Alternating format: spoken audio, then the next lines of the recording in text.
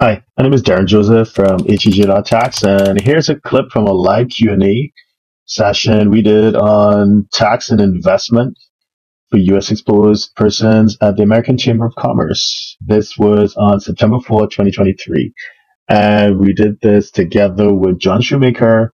He's a partner at a U.S. tax law firm called Butler Snow in Singapore, and with Paul DeVierno, the strategist and fund manager at UOB Kay Hian.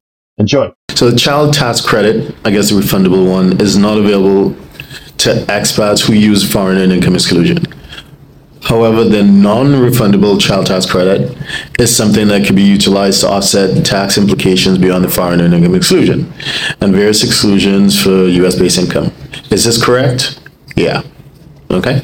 Further, if a person wanted to create a taxable event, which I guess what you were saying, to access these credits, could they sell appreciated assets inside their brokerage account and or convert pre-tax accounts and use a portion of these non-refundable credits along with the standard deduction to offset the U.S. tax liability?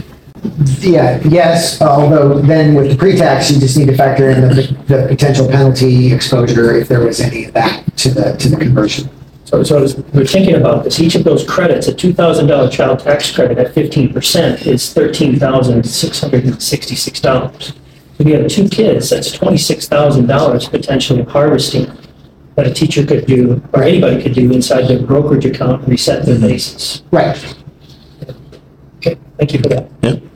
So if you're a 6, 7, or 8-figure investor, entrepreneur, or business owner who needs a tailor-made solution from a qualified team of professionals, we can help you achieve the international lifestyle, the freedom, and even the tax savings you're looking for. Visit us at htj.tax and live that international life.